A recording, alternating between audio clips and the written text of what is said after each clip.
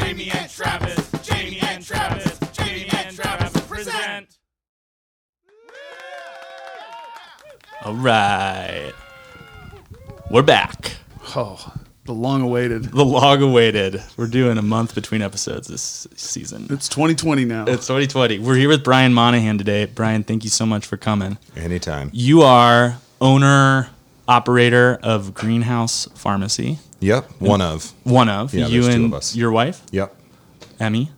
Awesome. And I guess the first thing I'm really curious, Greenhouse Pharmacy, for people who don't know, is it just one location across from Good Food? We have two. We have one downtown on Front and Higgins, on the corner of Front and Higgins, and then we have the one across from the Good Food store. Wait, like where? Front and Higgins? In the Hammond Arcade building next to El Cazador. So it's kind of on that right on. new, it's Stockman's, Top Hat. Yeah. that whole You're in that section little of Front mall Street. in there. Yes, exactly. I love it in there. Yeah. Whenever you go to the bathroom at El Caz. It's such a weird building. Nobody knows that there's that little mini mall in there, and nobody knows that Totally. there's kind of a second layer. It's cool. To that. In there. Yeah, It's really cool. Is it El Caz is closing, did I hear? Yes. Is That's it what I really? heard. Well, I heard that. That's the rumor. The grapevine. That's an end of the era. It's sad. It's really sad. It's sad. I haven't been there in a while, but it feels like Izza's closing. It feels like there's some turnover happening. Yeah. Downtown Missoula. Yeah. Downtown is its own anomaly. Yep.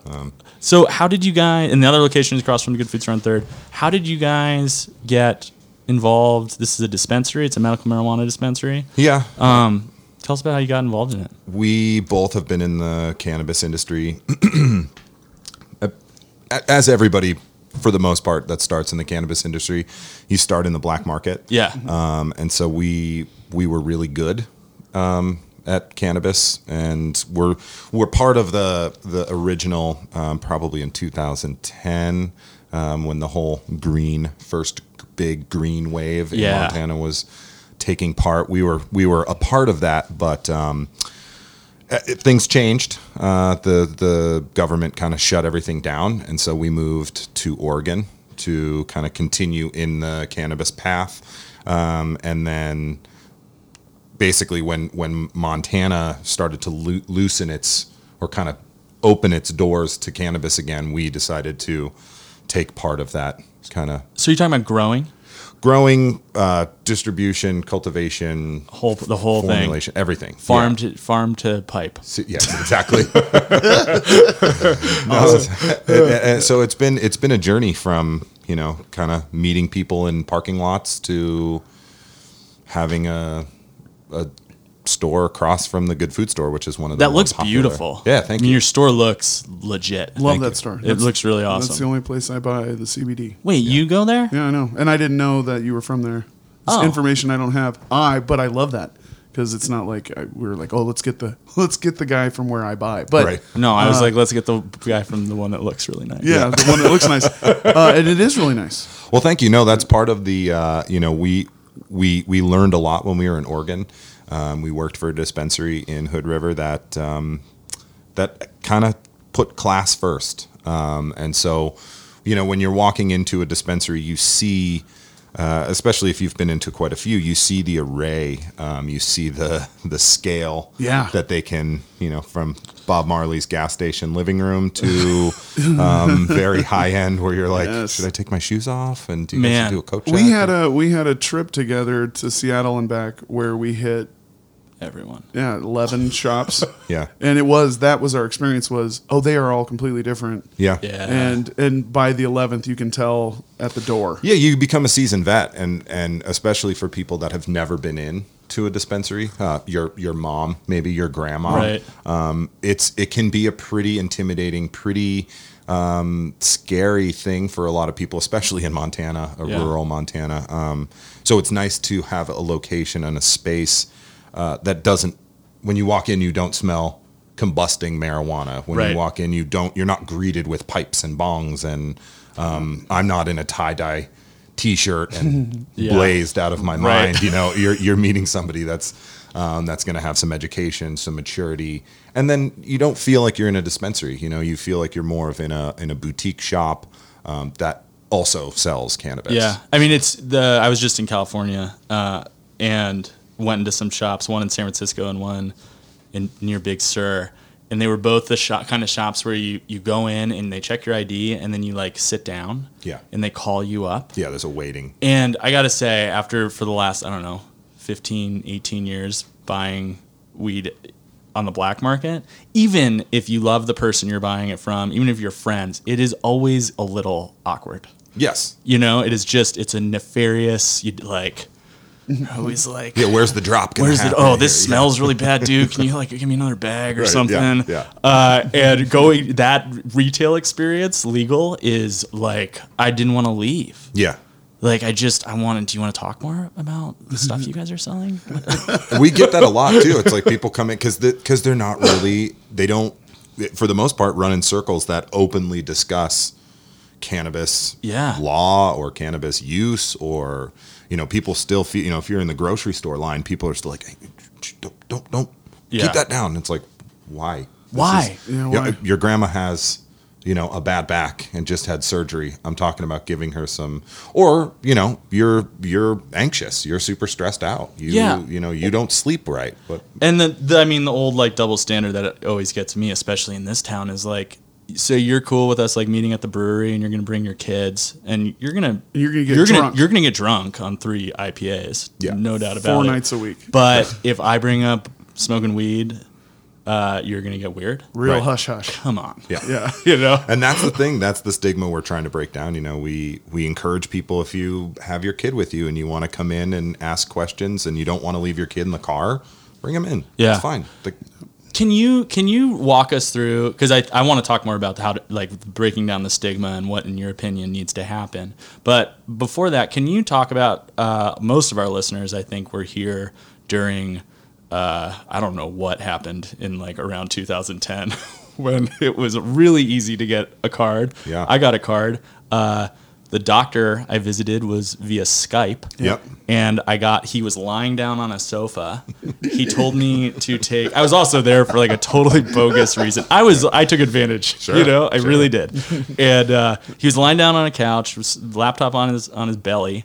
He told me when I felt pain in my elbow, which was not very often, to take 3 to 5 puffs. And then I left. It was like 45 seconds, maybe. I left, and there was a document that he had already signed, and they were like, "Just mail this in." Yeah. Congratulations, and that was it. It's a little bit more involved now than that. but How did we get essentially, from there to here, though? Can you walk us through that a little bit? cannabis became medicinal in Montana in 2004. Okay. From 2004 till about 2009, there were about 3,000 patients in the state. The government, the people wanted it, the people got it. The government didn't really go any further into defining that, into establishing. So for quite a few years, it was just kind of, well, I don't really care what you weed heads do, just do it. And, there weren't a lot of doctors approving it, so there weren't a lot of people using it, so there weren't a lot of dispensaries, so it wasn't in anybody's face. In 2009, 2010, this guy, Jason Christ, I think his last name. Yeah. So he started. He just smoked that big Gandalf pipe all over the place. And he because he looked at the law and was like, "There's a bunch of loopholes in here, and it says that I can do this, but it doesn't say that I can't do this, and this, and this, and this, and this, and this." And so what he was able to do was gather some out-of-state doctors and basically caravan them around Montana, and he would hit between 4 and 5, maybe 6 big towns in Montana a month, and take these doctors and have these clinics in a hotel conference center, and signed up 30,000 people in several short months. So we went from 3,000 to 30,000. And the state was like, and then people had dispensaries on every corner. Yep. Everybody was taking out ads for advertising. You could feel the stimulation, the economic stimulation, and then the government just kind of went, no, it's too much, too soon, too big, too fast.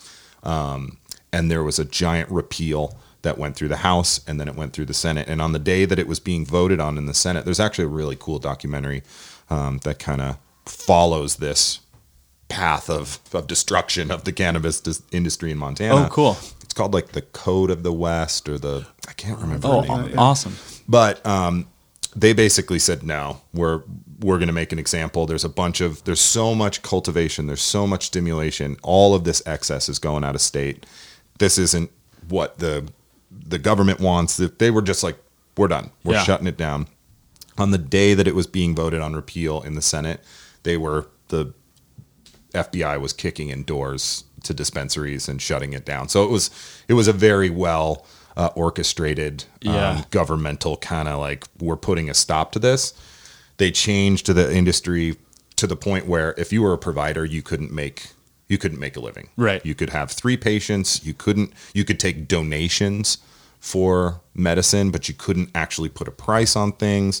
Just absolutely no room for growth. Pardon the pun. But when you really have something that's forward moving and then you put an abrupt stop to it, I mean, everybody left. The whole cannabis industry in Montana was, disemboweled, basically. Yeah. Well, there was I remember during that time, there were some really like heartbreaking stories about people who had been running legit businesses and getting like raided by dudes in SWAT gear. And then them going, okay, you can only have 3 patients, so you can't really make any money off of 3 people. And I mean, this is, as much as this is an altruistic, we're doing good deeds to help people with sustainable medicine. Right. Hey man, I mean, that's how I feel about food, for instance. Like, right.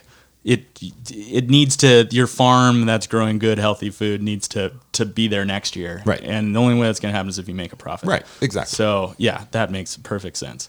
Okay. So that breakdown happens. And then in the last couple of years, like everyone in Missoula has seen these dispensaries pop up in the last few years. And I think everyone's wondering, what is the status of the law now? So they kind of loosened things, entering into 2013, 14, 15, 16, they kind of loosened things up where you could have a dispensary, you could have more than 3 patients, but everything's vertically integrated. So you have to grow all cultivation, formulation, anything that has to do with cannabis has to be done so by the provider. Yeah. So they made it really difficult. I mean, if you're a provider and you want to make gummies or if you want to do edibles, vape cartridges, tinctures, topicals, 20 different strains of flower, it becomes pretty laborsome. I mean, so you have to make everything.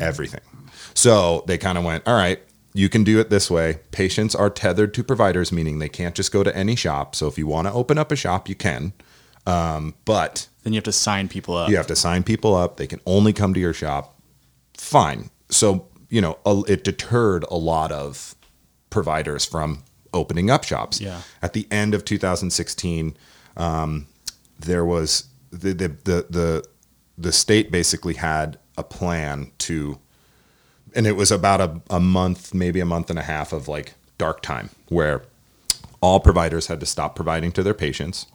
All patients basically had to sign them up if they wanted to remain a patient. They had to sign themselves up as their own provider, and then it was like September through November that once the new law came into act in November of 2017, I believe, there was this dark window where no providers could provide. Basically, every dispensary had to shut its doors and stop providing. And then a month and a half later, the new law went into effect. Dispensaries could reopen, sign their patients back up to them, and then continue on. Jesus, it was crazy.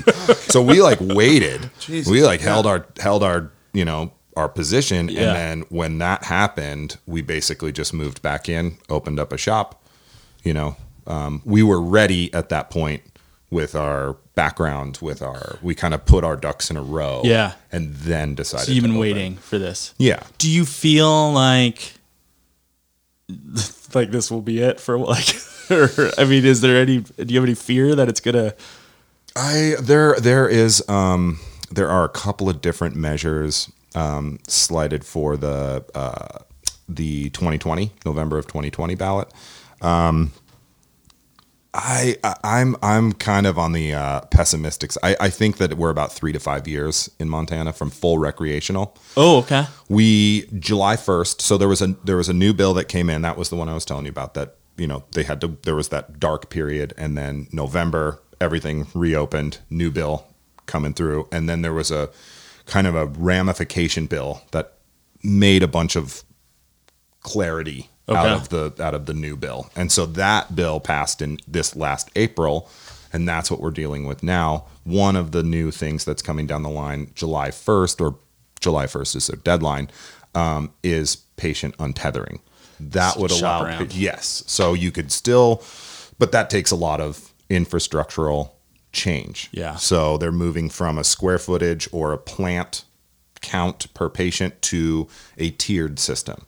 And then to move up a tier, you have to prove that you're selling 80 to 85% of your growth. You can't just apply for a new tier and move up and move up and move up and get bigger and bigger cultivation space. You have to prove that I'm meeting the demand of your dispensary. So you're not selling in the black market. So you're not selling on the black market. Got it. So there is a couple of new things coming down the line that are going to kind of give some. I think it'll make everybody kind of show their cards. Kind of. Yeah. Like everybody's been in this weird poker game of like, because patients are tethered, so it's this very competitive like. You're working really hard to get patients, because once you have a lot of patients, those people can only shop at your store. Yeah. But it's kind of making everybody go, all right, let's see what you got. Because if all your patients are, complaining that you don't provide Rick Simpson oil, but this dispensary over here does, Yeah.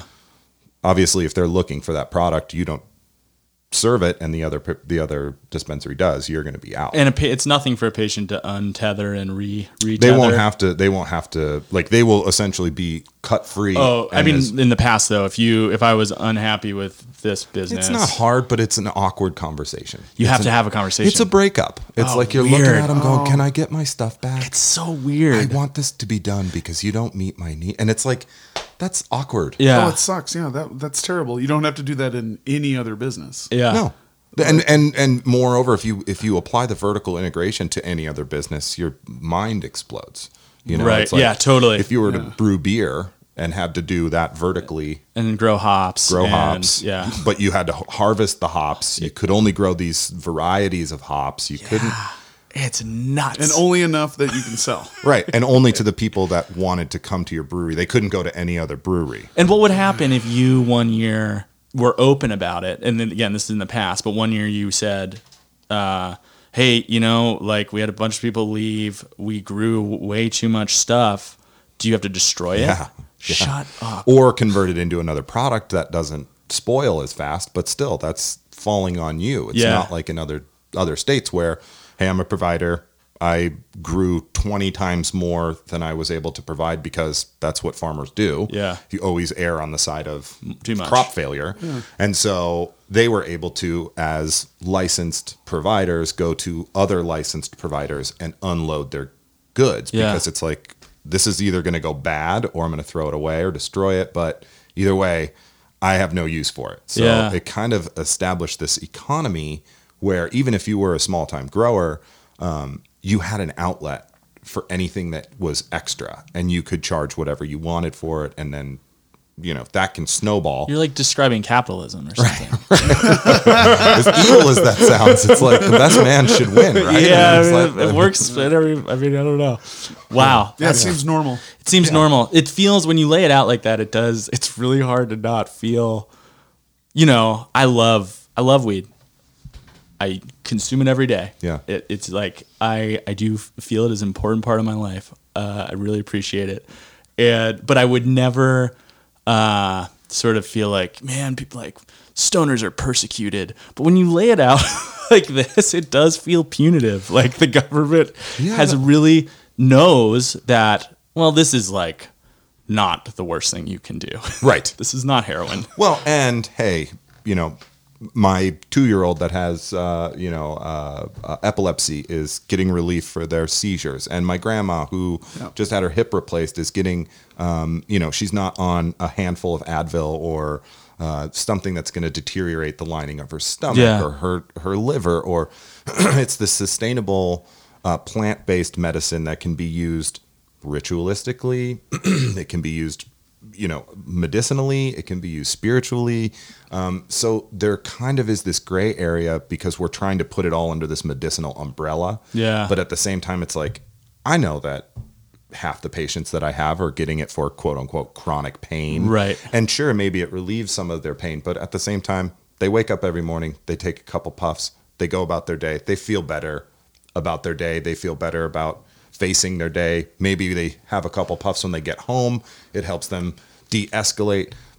There are so many different reasons that it's like, let's just kind of let adults make adult decisions. Yeah. And if they're going to abuse it, we'll crack down on them. But for the most part, people are just going to use it how they need it, and it's not going to affect society. Really is not. I mean, I think about my own experience. I know there are probably dozens of your customers have a story like this, but I have anxiety, and I saw a doctor about it years ago, and they prescribed, at the time, the first doctor who I got in trouble for this, but prescribed me 80 grams of Adderall a day. What? An upper? Yeah. Yeah. Oh, that's exactly what that Because anxiety means. my anxiety, we talked about it, my anxiety is usually triggered by like just feeling overwhelmed. Like I put a lot of shit on my plate and then I like freak out about it. And he was like, well, this will like help you, stay organized. And I didn't really fully grasp that, like, he's giving me Coke basically. Right. He's giving you meth. And then like a 3-year struggle of like negotiating my relationship with this thing, and then ultimately deciding like this is going to wreck me. And guess what? Fucking worked great. Right. I knew so many kids that sold their Ritalin or their Dexedrine or whatever and used the money to buy weed. Yeah. Because it wasn't an upper meeting, an upper brings you down. It was an upper with a downer. Yeah. Meets you in the middle. Yeah. And these guys were like, yeah, I mean, I'm able to, it calms me down to the point where I can then function, go to school, go to work, And I can't, it's so hard. I don't want to like gripe on all the double standards there are surrounding weed, but we talked about the alcohol thing, and then the pharmaceutical thing is just insane, man. It's something like 135 or 100, I can't remember, 130 people a day die from opioid overdose. And what is it, like 120 die from weed overdose? Right. A day. Yeah. It's like 129. Yeah, it's nuts. I mean, if anyone has ever tried to overdose on weed, I have. It's real hard. Yeah. I'll congratulate you if you do. That's insane. It's real hard. Yeah. So what do you think?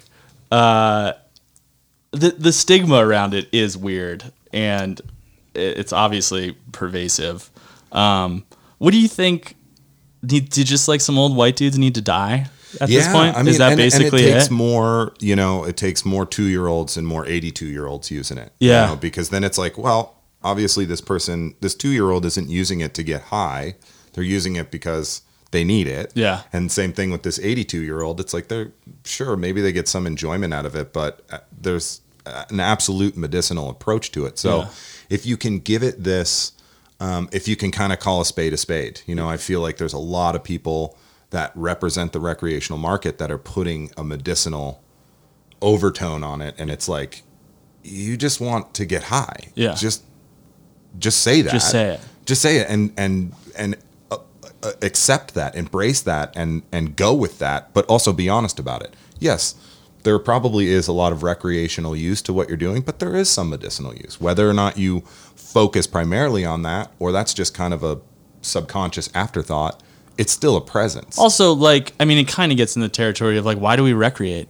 Right. For mental health. Absolutely. Right? The Central Park was created because the city was getting too big and people were going crazy. Yeah. They put a park in the middle of it. Imagine if you could smoke weed in Central Park. Right. Fantastic. Take a walk. Be excellent. There's nothing better for walk, depression, anxiety, than to take a walk in fresh air. Yeah. Get some good food.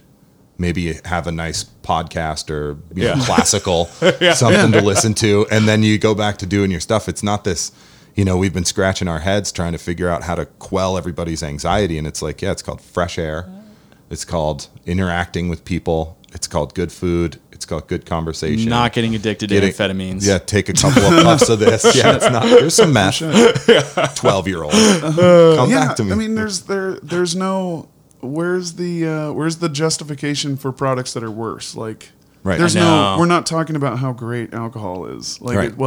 we got to keep it out there because it's so so weird. great. But it's a relative poison. Right. Yeah. Well, you could die from it real easy. Literally, Every yeah. And so, but there's no argument there. Right. It's there. Not to mention the whole, and I know this is probably, there are going to be people that roll their eyes at this, but as someone who deals with addiction and also smokes a lot of weed, addiction, like for me, whether it was alcohol or amphetamines, it's like the whole claws in you cliche is real. It feels like there is a fucking thing on your back that is like pounding you on the head saying, you better figure out how to get more of that. Right. Weed, man, yeah, there are times where I have not had weed and thought, man, I really wish I could smoke some weed right now. Yeah. But that dude's not on your back. Right. And it didn't ruin you either. No, like, it didn't ruin man. your day. No, you don't think about like stealing shit. Yeah, yeah. Right. I mean, I'm sure some people have that experience, but my like experience with these substances have been like really lined up next to each other, and it's all really fresh in my head. And it's striking how different the sort of chemical relationship my body has with weed as compared to alcohol or amphetamines. It's just, you can't even really compare them.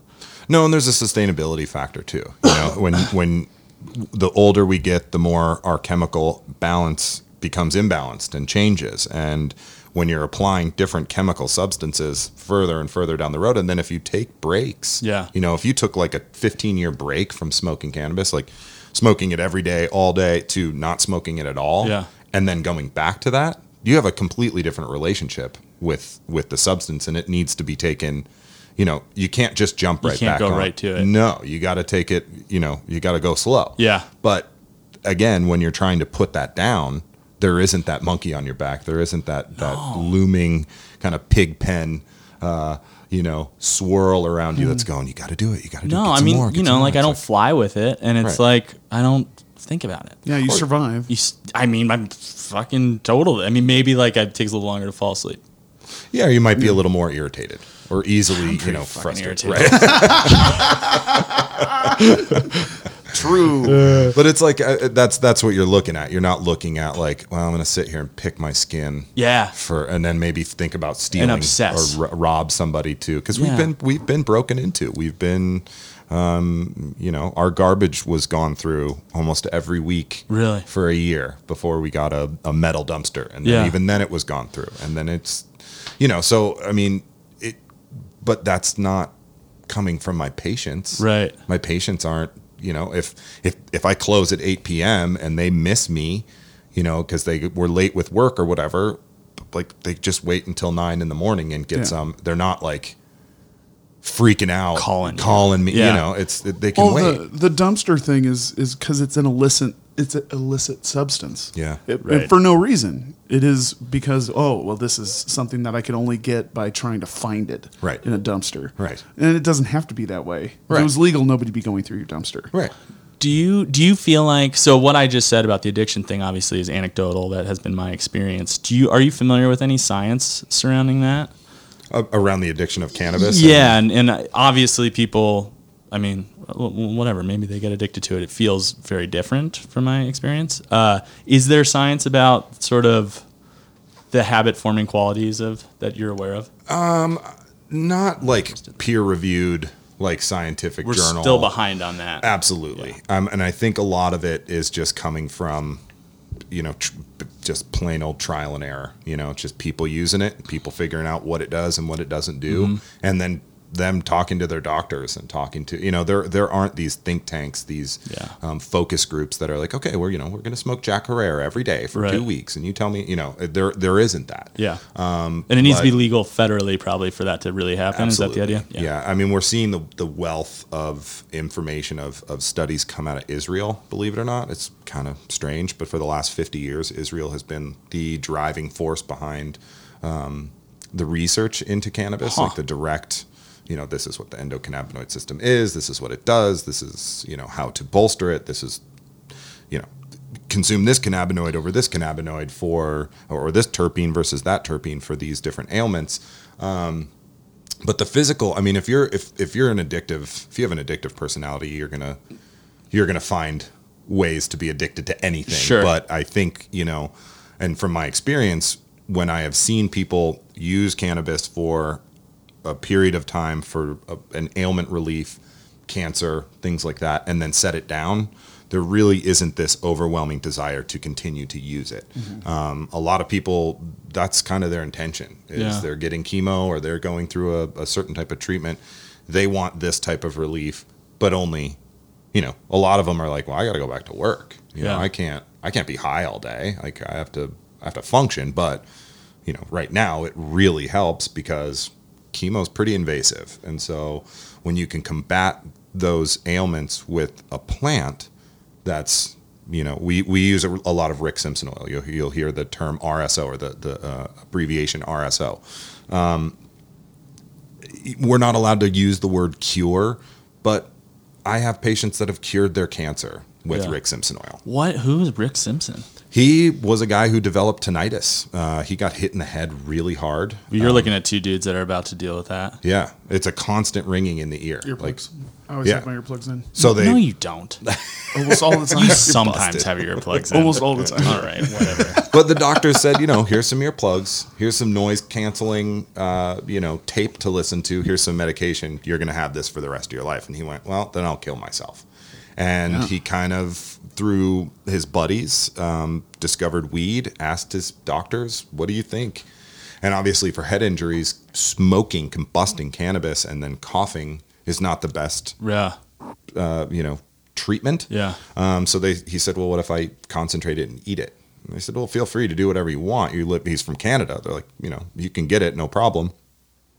So he figured out with his still, simple alcohol still, that he was able to do this extraction, come up with this oil that's just a plant oil. There is no carrier. It's not suspended in anything. And he cured himself of tinnitus. And he started saying, here, friends, family, people I know, just eat this. Yeah. I don't know. Like, I have no idea. I just invented this feel better. extraction. I have overcome this obstacle in my life. Give it a whirl. And he said it took him about 5 years of giving the oil away from saying, I think it will work, to I know it will work. Yeah. And so he kind of trial and error again. He 3rd-degree burns all over the top of his hands. Put the oil on his hands, put a bandage on for, 5 days, switch it out 5 days. He has hair follicles. His hand has no scar tissue. There are hair follicles growing back on his hand where 3rd-degree burns once consumed the top of his hand. So he said, all right, we'll try putting it topically on. So skin cancer, herpes. There are certain types of things that are, according to Western medicine, incurable. Yeah. People started curing them. So he started saying, here, this will cure, this will cure, this will cure. And the Canadian government did not like that. Yeah. So they kicked him out of Canada. They basically were like, he can't come back. So he moved to, I think he lives in like Lithuania now or somewhere in Europe. Wow. But he fights the fight abroad. Yeah. And he does a lot of paneling and he does a lot of instructional stuff. But his whole mantra, his whole idea is, for the cost of growing 4 plants of cannabis in your backyard, some Everclear and a rice cooker, you can cure your cancer. So there's no need to go to, doctor after doctor after doctor. Grow these plants, do this. And it's not like when you go to his website, you see step 1, 2, and 3 on how to make the RSO and then buy his book. It's like, here's step 1 through 50, exactly my regimen, exactly my step-by-step process, free on his website, because he's so anti-pharmaceutical. Yeah. Well, and it's the pharmaceuticals. One patient told me that nobody ever died from pain medication. Oh, nobody ever died from pain. They just died from pain medication. Yeah. And so if you can, Rick Simpson says 60 grams is kind of that magic number. About a pound of cannabis makes 60 grams of RSO.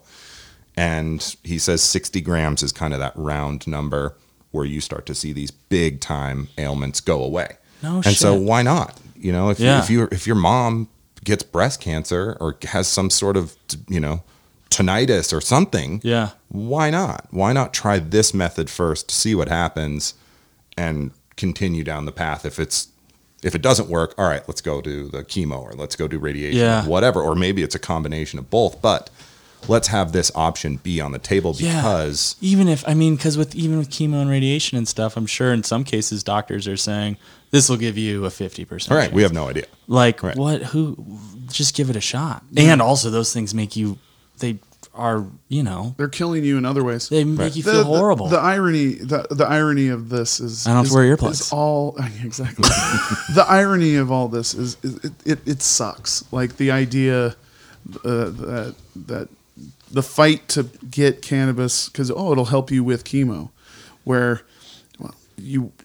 if you would have been using the product beforehand, you wouldn't be having to have chemo Yeah. now. Like I hate those weird things because it's all still based on the weird stigma. Yeah. It's weird. It's all still based on. I love diving in. I was trying to watch a documentary the other night about the war on weed, starting in like 50s, 60s, where it's just like, so this was just because. Yeah. Like this, there was actually no It's like actual fueled by information. racism and yeah. Oh yeah. It So has there's- nothing to do with. Oh, what is this? Oh, this sucks because we're withholding this thing that you should be able to, much like everything else, you should be able to decide if you want to try that. Right. You should be able to decide. You get to decide whether or not you want to take Especially opioids or whatever. especially if there's even a tiny chance that it could improve your health. Yeah. Right. Right? Like if there's any opportunity for that, why are people not allowed? Right. All If somebody across said the board. drink this root, make a tea out of this root. Yeah. Chaga is another one. It's a root, and it really helps with inflammation. And it's like, here, I dig this root up. It exists at this, in this Yeah. environment. Dig it up, make a tea, and you should be able to help with it. My uncle couldn't open his hands. He would, brush his teeth with his fists, and like for the first couple hours every morning, his Like hands would be- arthritis or yeah, and just he's old, Yeah. and so he heard about this root, and it's basically changed his life. So why not? Why not? Like why tell the guy, oh no, I'd much rather you have Advil or some sort of NSAID that's over time will eat the lining of your stomach or crash on your liver. It's right. like, why don't you just try this root first? Yeah. See if that works. And if didn't it work, doesn't well, work, then go down the line. Totally. Yeah. I want the logic. I want the everything else is FDA approved. So show me that it doesn't work. Right. Tell me that it doesn't work. Just don't give me the scare tactic Yeah. stuff Yeah. that we all grew up with. Like, no, just tell me that it doesn't work because you've proven that other things don't work. Right. The FDA has proven there's a list on a Tylenol bottle. There's a list of all the problems. Right. So why can't we have? I just want you to actually give me the science. Yeah. Give me science. Because if it doesn't work, okay, it doesn't work. But it is frustrating. We are so we're so like actively being duped. Oh, yeah. in this country. Oh, yeah. And the claims about the Rick Simpson oil and cancer. I'm sure there are people that are rolling their eyes at that. Also, I'm sure you used to that, and maybe I would be that person too if not for the fact that like in the last year I've become aware of the fact that like which is it, type 1 or type 2 diabetes is the one you develop. Two. That changing your diet for lots of people will cure you of a thing a doctor is going to tell you you're going to have the rest of your life. 100%. And you can And that's you just can a you can fact. prevent it or cure it. Yeah. Like you can any step in that process can happen. Right? 100%. And literally doctors will tell you, well, this is manageable. Right. But you're going to probably have it forever. Well, and they're not nutritionists. So the Right. last thing they're going to do is recommend let's change your diet first. Then let's take a look at invading your body with all of these chemicals and Totally. but they'll give them these surgeries, they'll give them these treatments, and then they're quite literally recovering on junk food. Yeah. The hospital does not feed them good food. So it's like you've got these people Yeah. that have a disease that was started from food, and they're getting surgery and treatments for it in a hospital. Here's and a bunch of they're dairy coming and out of sugar. it, Yeah, it's like here's a bunch of sugar. It's Yeah, like, here's all the sugar. you don't give that to a cancer patient. And that's the same thing with us. There's cancer patients that come in and they're like, well, I heard about gummies. Yeah. And I go, all right, well, let's, if you want to do gummies, let's do gummies. But how about we do this Yeah. instead? Because sugar and cancer don't work. That's Yeah. like gas and fire. Like you don't dump gas on a fire to put it out. You don't dump a bunch of sugar into your body that is cancer ridden. So there's different approaches, but it's like a lot of these people are coming. You know, I had a woman. I'm going in for. She's a pretty large woman, and she's going in for chemo. She's got this, this blah blah blah blah blah, but she's doing the RSO, and it's working real great. And the way I eat it, I just put it between 2 pieces of a Kit Kat. Now we're talking. And I was like, "What are you doing? Like, Now we're talking. you're not." But nobody's once the telling photo Nobody's comes telling back, her that. Nobody's telling her that. that. No, the doctors aren't going, now look, Susan, or whoever, like, Yeah. you need to stop. You need to change your diet as well as do this, this, and this. And that's, I have these conversations with people all the time. They come in for CBD and they go, oh, I heard that it does this. And it's like, yes, that is a part of this puzzle. Yeah. Like there's also the puzzle piece that says you gotta stop eating this. Yeah. And then there's one that says you have to, you have cancer, don't drink. You have lung cancer, don't smoke cigarettes. Like some of those things are no brainers, but these people don't want to put those down. They just want this cure all. They just want this magic pill. And it's like, it's a little bit more than that. It's a little bit more involved, but it's definitely part of and can be a nice catalyst to getting you down or getting you on this path. Yeah. But there's a lot of people that are just like, cure my stuff, fix my shit. And it's like, this is just going to be a crutch or a tool in your toolbox. Yeah. This isn't the, the fix all. Man, I'm totally went through that with my dad last year. He has terrible chronic back pain. He's had surgeries and, just keeps bothering him in one way or another. And he's been on Percocet for like a few years now. And my dad is totally, I love you, Dad. I know you don't listen to this podcast, so whatever.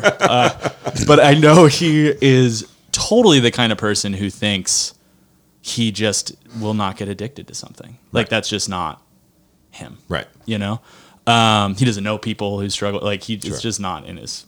And I was really on his butt about just try. He's in New Jersey. There's medical in New Jersey. And I was like, just try it. Just go try to get some medical marijuana and see how it works. And they recommended he just decarboxylate it. Yeah. So just bake it basically, and it activates it in some way. Yeah. And eat the flour on some peanut butter. And he described that to me, and I was like, cool, but like, also you might get really fucking high. Yeah, no shit. And he did it on a Sunday and was like, I couldn't even walk. Yeah. And then he never tried it again. Yeah. And He was watching a a DVD of Mr. Show. He was watching golf. This was the worst. I couldn't move. And it was just such a bummer because I know he's not going to do it again because he can, on the other hand, he can take this Percocet. Right. And it's like 5 minutes and he's doing it. He's doing whatever he's doing. But I know that he's like shut off to that experience now. And there's just, I just wish he would. That's a big problem with us too. That's when, especially when suggesting RSO for people, it's I basically use that example all the time. It's like the last thing I want to do to people is suggest they take something, not really give them any instructions or direction as to how to use it, how it's going to feel. Like just go, here, decarboxylize this, put it on a piece of toast and eat it. Not like, well, this is really heavy duty stuff, so maybe you want to do like a dime size or less. Or like less. you want to do, and I tell these people all the time, like the last thing I want to do is scare the hell out of them to where now they're done, because cannabis can be super beneficial and super relieving. But if you're scared to death of the reaction because you had a terrible experience, you're going to have that association with every single time. And it is a terrible experience. If you are not used to being high and horrible. you get like high, It's horrible. oh, I mean, I do tincture. I try to do things to order because some people want 4-to-1 THC to CBD, or they want 1-to-1 or whatever. Sometimes they want sativa versus indica. I accidentally or one of the syringes of sativa and indica RSO got switched, and I made a woman's. She's very accommodated or very acclimatized to sativa, and I accidentally used an indica. And she called me the next day and was like, what? You could hear her. I mean, she was almost in tears on the message. She was just like, this is not what because she's been using it for quite some time. Yeah. And so when it's different, she was like, Really this really noticed. scared me. I didn't like it. I felt paralyzed. I absolutely was considering never doing cannabis again. Yeah. I made her a sativa tincture. It completely 100% reverted her back to where she was feeling relief. Yeah. Not, was able to function and sleep and all this stuff. And so some people are so sensitive to it that even one use of, that's the problem with formulating things, as a vertical integration, is that inconsistency can happen. And so it becomes, it falls back on me as the provider to right that wrong. But if she, would have decided, that's it, I'm done with cannabis, that's my fault. Yeah, And totally. so I really try to work with people and educate as much as possible to say, this is very dangerous, Yeah. and we are your last line of defense before you consume. Yeah. So when you're getting ready to eat this, like, you want as much education and much information as possible so that it's not this like startling, traumatic experience Yeah. that leads you to never want to do it again. Yeah. And it's like, I need people sometimes, if something's not working, to be able to tweak and alter and dial it in. And that sometimes means like, you're going to go out on a limb with me and I need you to trust me. But that trust comes from, I haven't dicked you over yet. So, Right. like, you can rest assured that what I'm giving you is going to be Yeah. on the up and up. Yeah. But this industry is full of just void. People are all over the place with consistency and, the from cultivation to formulation, there can be some huge, basically, it can be stepped on. Yeah. Pesticides can be sprayed. It can go, it passes from hands to hands to hands to hands. You don't know what's in there. You don't know their extraction method. Just like You don't anything know. else. Just like anything else. Yeah. And Well, so except for FDA approved things Oh yeah, which are perfect. that have science, right. like We did 2 months where, of clinical where we studies. could know things. Yeah. We could just know all this information already. Yeah. We could already these gaps could be filled. Yeah. And I don't like doing the thing like, why didn't we do it this way? But okay, so let's do it now. Yeah. Like let's just do the work. And it'll take time, but you do the work and at least something's being done, and it's not like your dad and other dads out there that are like, It's a major "Whoa," dad problem. but like, well, Not my dad. and well, like what dope? Oh, Yeah. You're like, no, God. Well, I went You're- through the 60s, and I don't know, that wasn't there's a lot of lazy. Oh, man. it's yeah, like, that's not propaganda. different. It's just disgusting propaganda that made it. Oh, it's dope. You don't want to smoke that. I was at my buddy's wedding a couple years ago, and I do not get along with his dad. And he's a fucking asshole. Sorry. Huge listener. Support us on Patreon. His dad was eating weed gummies. And, at like the reception or whatever, I was like, I'm going to try to talk to this guy. And we got something in common now. No, you don't. And he goes, oh, yeah, well, I eat them. I like them. But I don't smoke this stuff. I'll never smoke it. And he got all like, that's beneath me. Holier than And that, it was yeah. like, what? Who cares? Are you never kidding me? So you're just eating children's treats? Right. It's the delivery device. You that know, is it's more, so but it's weird. There's just so many layers of stigma people carry funny, in this yeah. conversation that Yeah. are really weird. Speaking of, do you think there is a part of me that if we are looking at recreational marijuana being legalized, I do kind of sometimes feel like it's a little bit in line with the like cotton candy vape flavors. Do we need for weed edibles to be candies? Well, and that's so Do they that's need a to be good point. children No, well, that's things, a good. you know? We don't use like kid. I mean, obviously the gummies are gummy flavored. Right. Our mints are mint flavored, but they're not in kids' shapes. Yeah. They're not in packaging that's attractive to little kids, and there are like we're not. Girl Scout cookie is a pretty popular strain, and we're not allowed to call it Girl Scout cookie. We have to abbreviate it. Got it. So That makes same sense. things like Funny. bubble gum. There's just like cotton candy. There's like different strains that have to be abbreviated because for some reason they could be marketed to children. But so our packaging is very plain.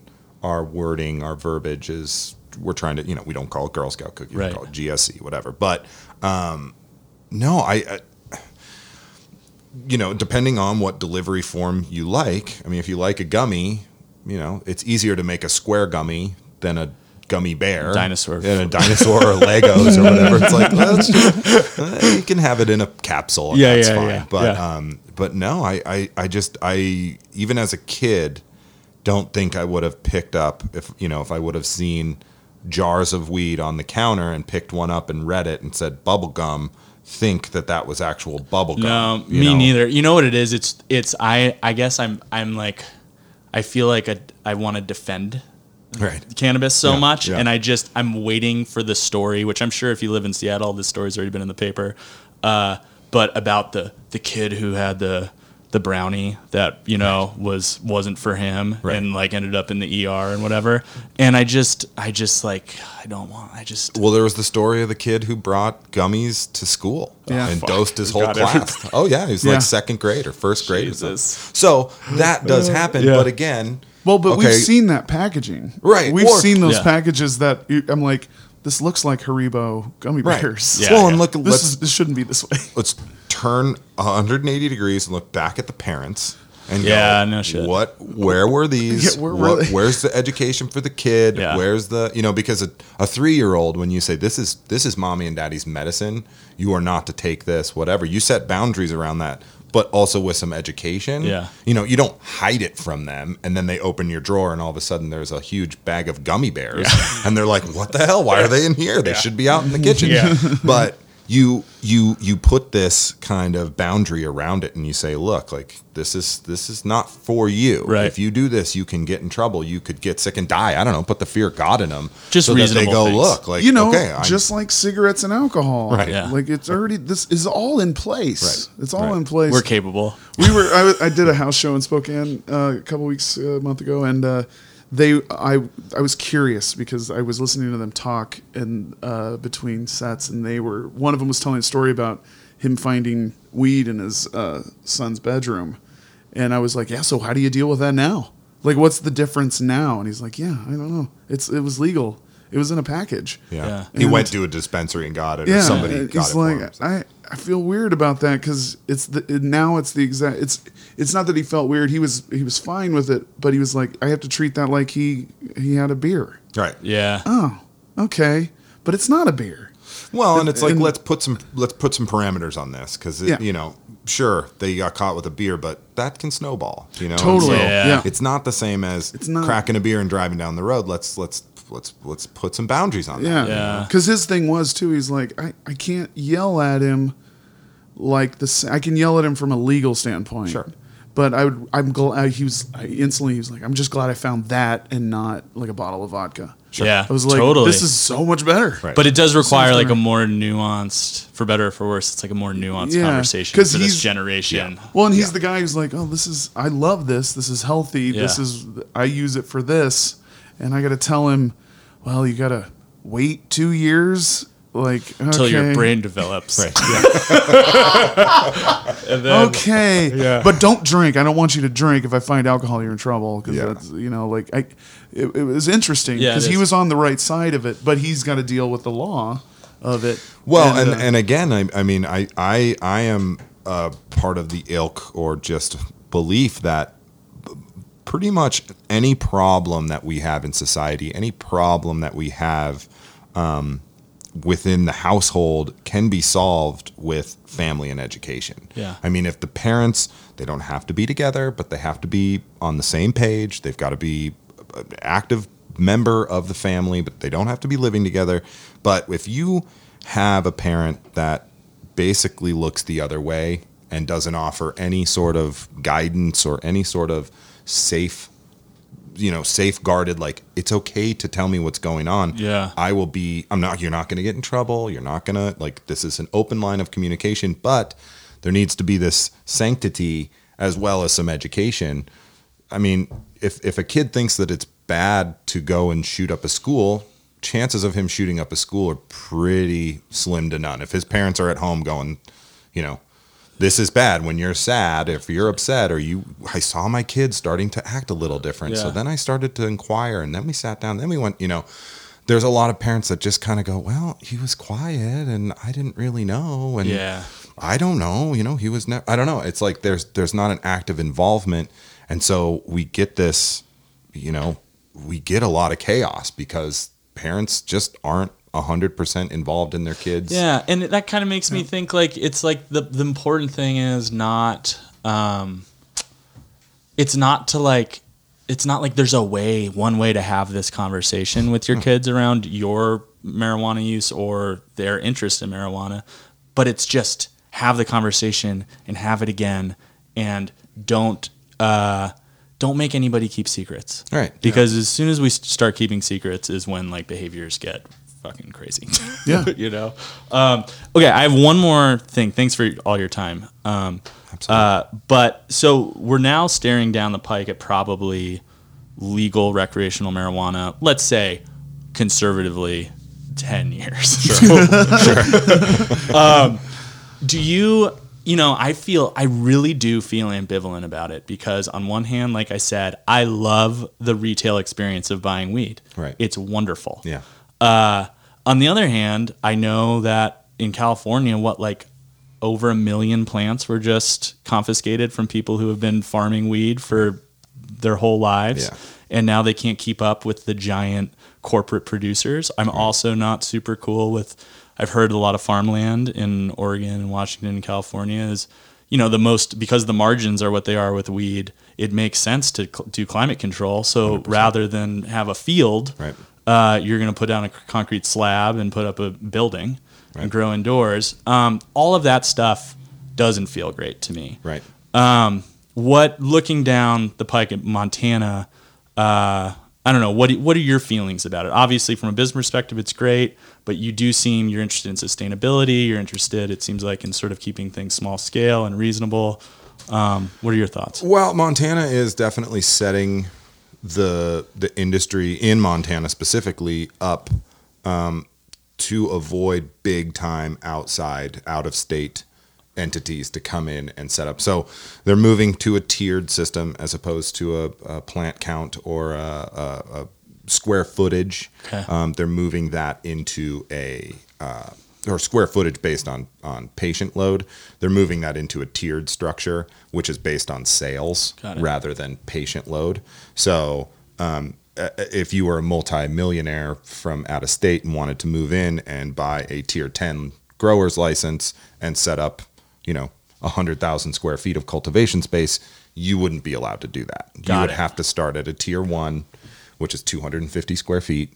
You would have to prove that over the course of... everybody would have to do that. Everybody. So what they're doing now is all pre-existing providers are now, like, the inspectors come in, they take your square footage, they look at your patient load, they say, okay, you're allowed to have, like for me, I think I'm allowed to have 15,000 square feet of cultivation space, flowering space. Yeah. That's not Little babies. clones, that's not vegging, that's just budding flower room.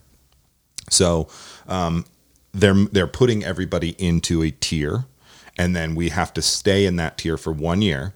And then at the end of the year, if we want to move up, we have to prove that we're selling 80 to 85% of what we harvest.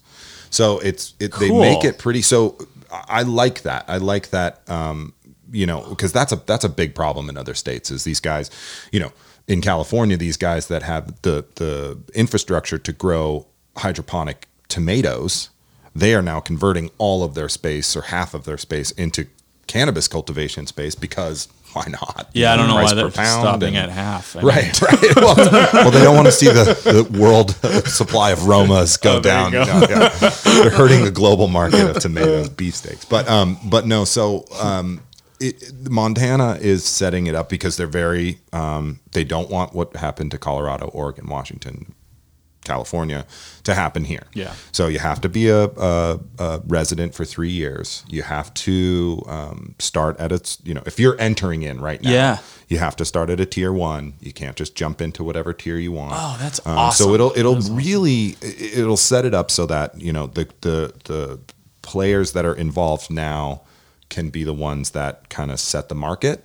Now, there's people all over there are people that have 10 dispensaries in Montana. That to me is insane. I have 2. And it's, we have no time for ourselves, you know. So I couldn't imagine having 10 being vertically integrated. Yeah. It's insane to me. If I had a dispensary in Shelby and it ran low on flower and my cultivation was in Western Montana, Right. that's insane to Yeah. try to get product or to have cultivation sites All run over by the all place. over the, oh my God, I couldn't even imagine. So, and I do have cultivation sites all over the place and it's a nightmare. It's a pain in the ass. Yeah. And luckily I have the most amazing team, cultivators, my edible guys, everybody that's in my corner. I mean, we could not do this without all hands on deck and people. I mean, it's just unbelievable. You know, everybody's bringing something to the table. It's not like I'm the overseer and the Lord who, you know, I don't, it's like a family, Yeah. you know, it's like, we don't exist without you. You don't exist without me. So, you know, this altruistic, like, but I couldn't imagine having more than 3 or 4 or 5 dispensaries and trying to like, provide. That's you know? what you're describing. Because, like, I am a capitalist, and what Right. you're describing is just the way it should work. Right. Well, it's the best. Let the best man who has the best product, who is the best, and those people should be doing it. It's not who has the most money, who has the most. It's like, and farming exists with co-ops very similar to you know, totally. It's like it just works. Yeah, and it really feels mutually beneficial between you and your customers, you and the people in the supply chain. Like, it just, I don't know, I feel that way. Consumers appreciate that too. They Absolutely. don't, you know, I feel like there's a lot of, you know, with capitalism the way that it has gone, there's a lot of people that don't trust it because of the Walmarts and the, you know, the super capitalist groups out there. But at the same time, it can be really beneficial when it's on a smaller market. Yeah. Well, and I don't know, like, the hippy dippy guy in me is like, you feel that energy. Like, that energy trickles down to the customer. Oh, 100%. Experience, you know? 100%. And that's, you know, all from packaging to vibe within the store. Totally. You know, you walk into a Walmart, you don't feel warm and welcome. No. But you walk into, you know, like, okay, you don't walk into Home Depot and feel that warm welcome feeling, but you go into Boyce Lumber, Totally. and it's like, oh, you know, you say hi to Dave in the back. It's you got your, different. yeah, you develop a rapport, and you also feel good that your money is going to the person that you know and shake their hand. Yeah. It's not this guy that lives, you know, in a mansion on the hill by himself. It's this, oh, this is the so-and-so, and that's This their is the wife, guy. and there's their kids, and this is where they have their, and people appreciate that. Yeah. They kind of want that, I think. That's more the other than- stigma that I know some listener is hitting on right now, is that it's just a gold mine. Like, oh, I'm just going to get into it, and I'm going to, Right. like, oh, it's just so much money. Get a yacht. Oh, it's just, Yeah. but the amount of work you have to put into it is not a gold mine all of a Well, sudden. especially in And- Montana. Yeah. Also, And, it's like, it's kind of, you know, if you're in Montana, like, it's not a gold mine. Also, you have to jump through crazy Every hoops. hoop, Like, it's yeah. nuts. Or you're in a state where it's totally legal, and it's like, good luck keeping up. Right. Yeah. Well, and that's You know? the thing. That's the problem is because of the banking. And the Safe Banking Act and the MORE Act just got shot down out of Senate, just kind of behind the closed doors. Nobody really knew. It wasn't made public, but they shot both of those down. And the Safe Banking Act is one that we really need. We cannot bank our money. That's insane. I cannot walk into a bank and say, here is, you know, $100,000 that I made legally that I would like to pay taxes on, but I would like to put this in your bank Yeah. and then maybe get a loan out. Yeah. Because, well, my business is really successful, really picking up, but that means that I have to expand, which means that I need to take out a loan, which Yep. means that I can't do that. And if they find out that I'm part of a cannabis group, or if you know, Yeah. because I have 5 LLCs that are umbrella LLCs to protect me, that if a bank account shuts down one account, that I can walk across the street and open up another bank Jesus. account, but it means that I have to have 5 bank accounts. Yeah, you yeah. know? So I would like some of that stuff that really can make this a mature, solidified economy. Those sorts of things need to be in place, because Yeah, at the end of the day, we're all just Also, it's just money money. laundering. It's just Like- money. Yeah, it's just money. Yeah. Any other legal or illegal business could put their money in there. Also, fuck, man. I mean, So Montana crazy. created, I forget what I heard, 1,200 jobs last month or something. Right. How many of them were in the cannabis industry or an adjacent industry? And you're telling me that Yeah, no the shit. businesses that support those jobs can't insure their money? Well, and the government can pay their bills with money that they've raised off of tax revenue from cannabis, Yeah. but I can't pay my bills with the tax revenue that I've raised off of cannabis. And it's like, why does the Montana state government get to take all of the tax revenue it's raised off of cannabis and put it into U.S. Bank, but the second U.S. Bank found out that I had a hemp farm, shut my bank account down? And based on my involvement in the hemp industry, not in the cannabis industry. Yeah. And it's like, That's why are nuts. you able to do that, but I'm not? Like, hey, government, do you want some tax money? Like, I'll give Yeah. you some. I want to. That's nuts. It's That- so What What That's other crazy. industry is like, yeah, tax my industry 35%. I don't care. Like, 35%? we're at 4% here, but Oh. there are states that are over 50%. Holy shit. Yes. and And they there's still a line can't around the federally block. insure. Those people can't either. No. And there's a line around the That block. is nuts. And they don't care. The consumer doesn't care. Yeah. They just want access to this thing that they've never had.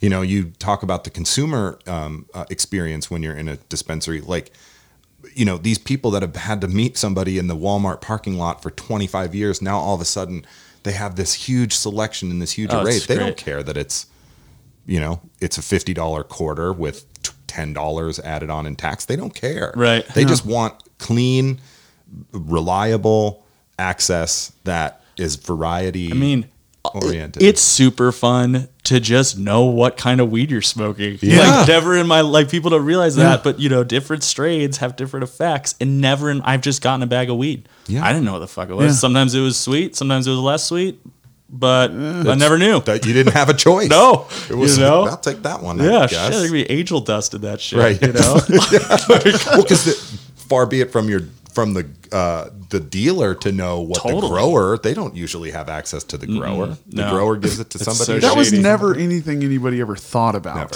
No. Never thought about like where you got it from. No. I remember the first time I heard Oregon Bud, the words Oregon Bud, and I was like, "Oh, does that matter? Right. Yeah. Or BC Bud. BC Oh, yeah, Bud is yeah, a yeah, big yeah. one. Yeah, Yeah, BC Bud. Does that matter? Yeah. Like, I didn't even know where. Like, what is it? What do you mean? I barely even knew what it looked I thought like. it all came from Mexico. It did in high school. For some reason. I don't know. Yeah. Everybody had like an uncle that like had a plant. They'd be like, "Whoa, what does it look like? Yeah. what is it? What is that? Well, I'm not going over there then. Real quick, if people are interested in CBD, can they buy it from you without a card? Yes. So different municipalities are cracking down because the farm bill that passed, it's one of the one diamond in the rough of the Trump administration is he signed that thing, and it's awesome. But it basically allowed the oversight of CBD to go from the DEA to the FDA. Now the FDA has just got its hands on it. It's super fresh. So there is this cannabis sativa is Schedule 1. CBD is a molecule of a Schedule 1 drug. So technically, CBD is Schedule 1. But the Farm Bill says that it's not. The Farm Bill says that people can grow hemp and people, but it doesn't address the banking. That was the safe banking. So there are certain municipalities that are not seeing, you can buy CBD on Amazon, which means that they can ship it to any state Yeah. and basically any country in the world. Yeah. So if you can do that, there really is no stopping these guys from producing oils and edibles and all sorts of stuff that technically is illegal. Now, we're sitting in this limbo land of like, the hemp bill says that, or the farm bill says this about hemp. The law says this about cannabis. So we need this bridge, this gap to be bridged. Yeah. And so there are certain municipalities that are cracking down really hard, like health departments and state governments that are cracking down on CBD. And so in some places, they want to clean it. Like Missoula is one of them. They want to clean it off the street. They don't want people buying it. They don't want people having access Really? to So I gotta ingestible CBD. stock up. So, but I mean, we are a cannabis dispensary. Yeah. So we definitely provide ingestible CBD. And, you know, as long as you're over 18, Yeah. you know, I will sell CBD. Oh, these gray areas suck. It makes it Because really hard for you. you're running a business and you're doing it's all should be normal. Well, and It all should I be have normal. wholesale accounts with CBD companies that I buy tincture from, and some of them are USDA certified organic. So how can they have a federal organic accreditation but be allowed to produce a federally illegal product Yeah. and then ship it? It's like, figure your shit out, Yeah. get an A through Z index, and then let's move forward. But Yeah. right now it's kind of like, you know, the health department did stop in and they said, well, we heard from somebody that they got ingestible CBD here. And just to let you know, you cannot blah, blah, blah, blah, blah. And it was like, Oh, I got to stock up. I'm not going to stop. I'm Yeah. not going to stop selling non-psychoactive CBD to Grown-ups. anxiety. Grown-ups suffering from anxiety, sleep loss, Yeah. and chronic pain. Yeah. I'm sorry. I'm not. Yeah. And furthermore, when those people feel relieved, when they feel more capable of being a whole person, they're bettering society. They're working. They're paying their taxes. They're going to school. They're doing these things that make society better. So, But they're total weed heads. Well, they're total potheads. I'm definitely would never buy it from Town Pump, but Right. they're not going to Town There's no Pump. and- fucking way that's No, CBD. and they're that's- not going to go to Town Pump and tell them. That's not real stuff. But that's what I don't know. confuses It has the word me. butter on it. I don't like that. Well, they went into Lucky's Market. They go into vape shops. They went into Meadow Sweet Herbs, Uh-huh. Vitality Nutrients. They went into these places and said, "Get it out of here! Like, we do not want this accessible." They're not going to people." Town Pump. They're not going to mess with that part of Montana's. yeah, the Town capitalism. Pump lobby is strong. It is. It's They own They're this backed state. by well, it the is. Lucky Littles. It's but- one of the biggest. It is one of the bigger lobbyists in both the House and Senate. makes It's one of sense. the biggest. Like that's It makes literally sense. that's a lot of money. Yeah. comes out of Town Pump. Oh man, Lucky Little's that Bonner Magic Town Diamond. Pump is insane. Oh, they Yeah. all are. And yeah, I'm not saying again that that's the product I would buy, but they're not talking to them. They're talking not- to you. But then, and that's the sad part is that they should be kicking it out of those places and referring people to dispensaries where they do get education. Right. You ask a Yes. gas station attendant, "What is this? Is this an isolate, broad spectrum, or full spectrum?" They go, "I don't know. I just sell it." It says butter. And we on sell it. kratom, and it's like kratom is the same thing. It's like it blocks the same receptors that pain relieving opioids do, but it doesn't give you that addiction. And Yeah. it's not physically addictive, and it doesn't kill people. Yeah. But kratom is not legal, but it's also it's like these supplements that the FDA is just sitting on. And it's You like- can get and excuse me for being clueless. You can get kratom just like I can get CBD. at a gas station. Primarily Well, a gas station. no, from you. porn I shops. don't want to. No, buy it I from- don't sell kratom. Okay. I was gonna No. say. Did you say gas station and porn shops? Or porn shops, yeah. Awesome. Well, right next to Remember the where you used to Whippets. get your whippets? Were you Yeah, gonna exactly, yeah. Totally. I was just gonna say whippets.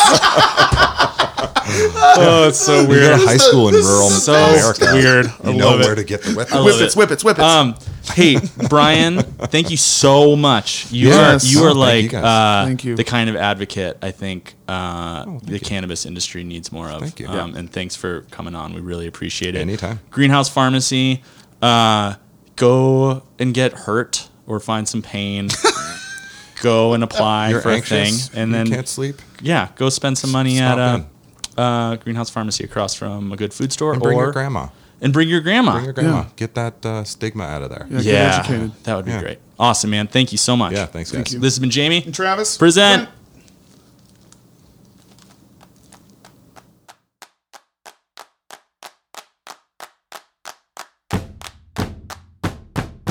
Jamie and Travis. Jamie and Travis.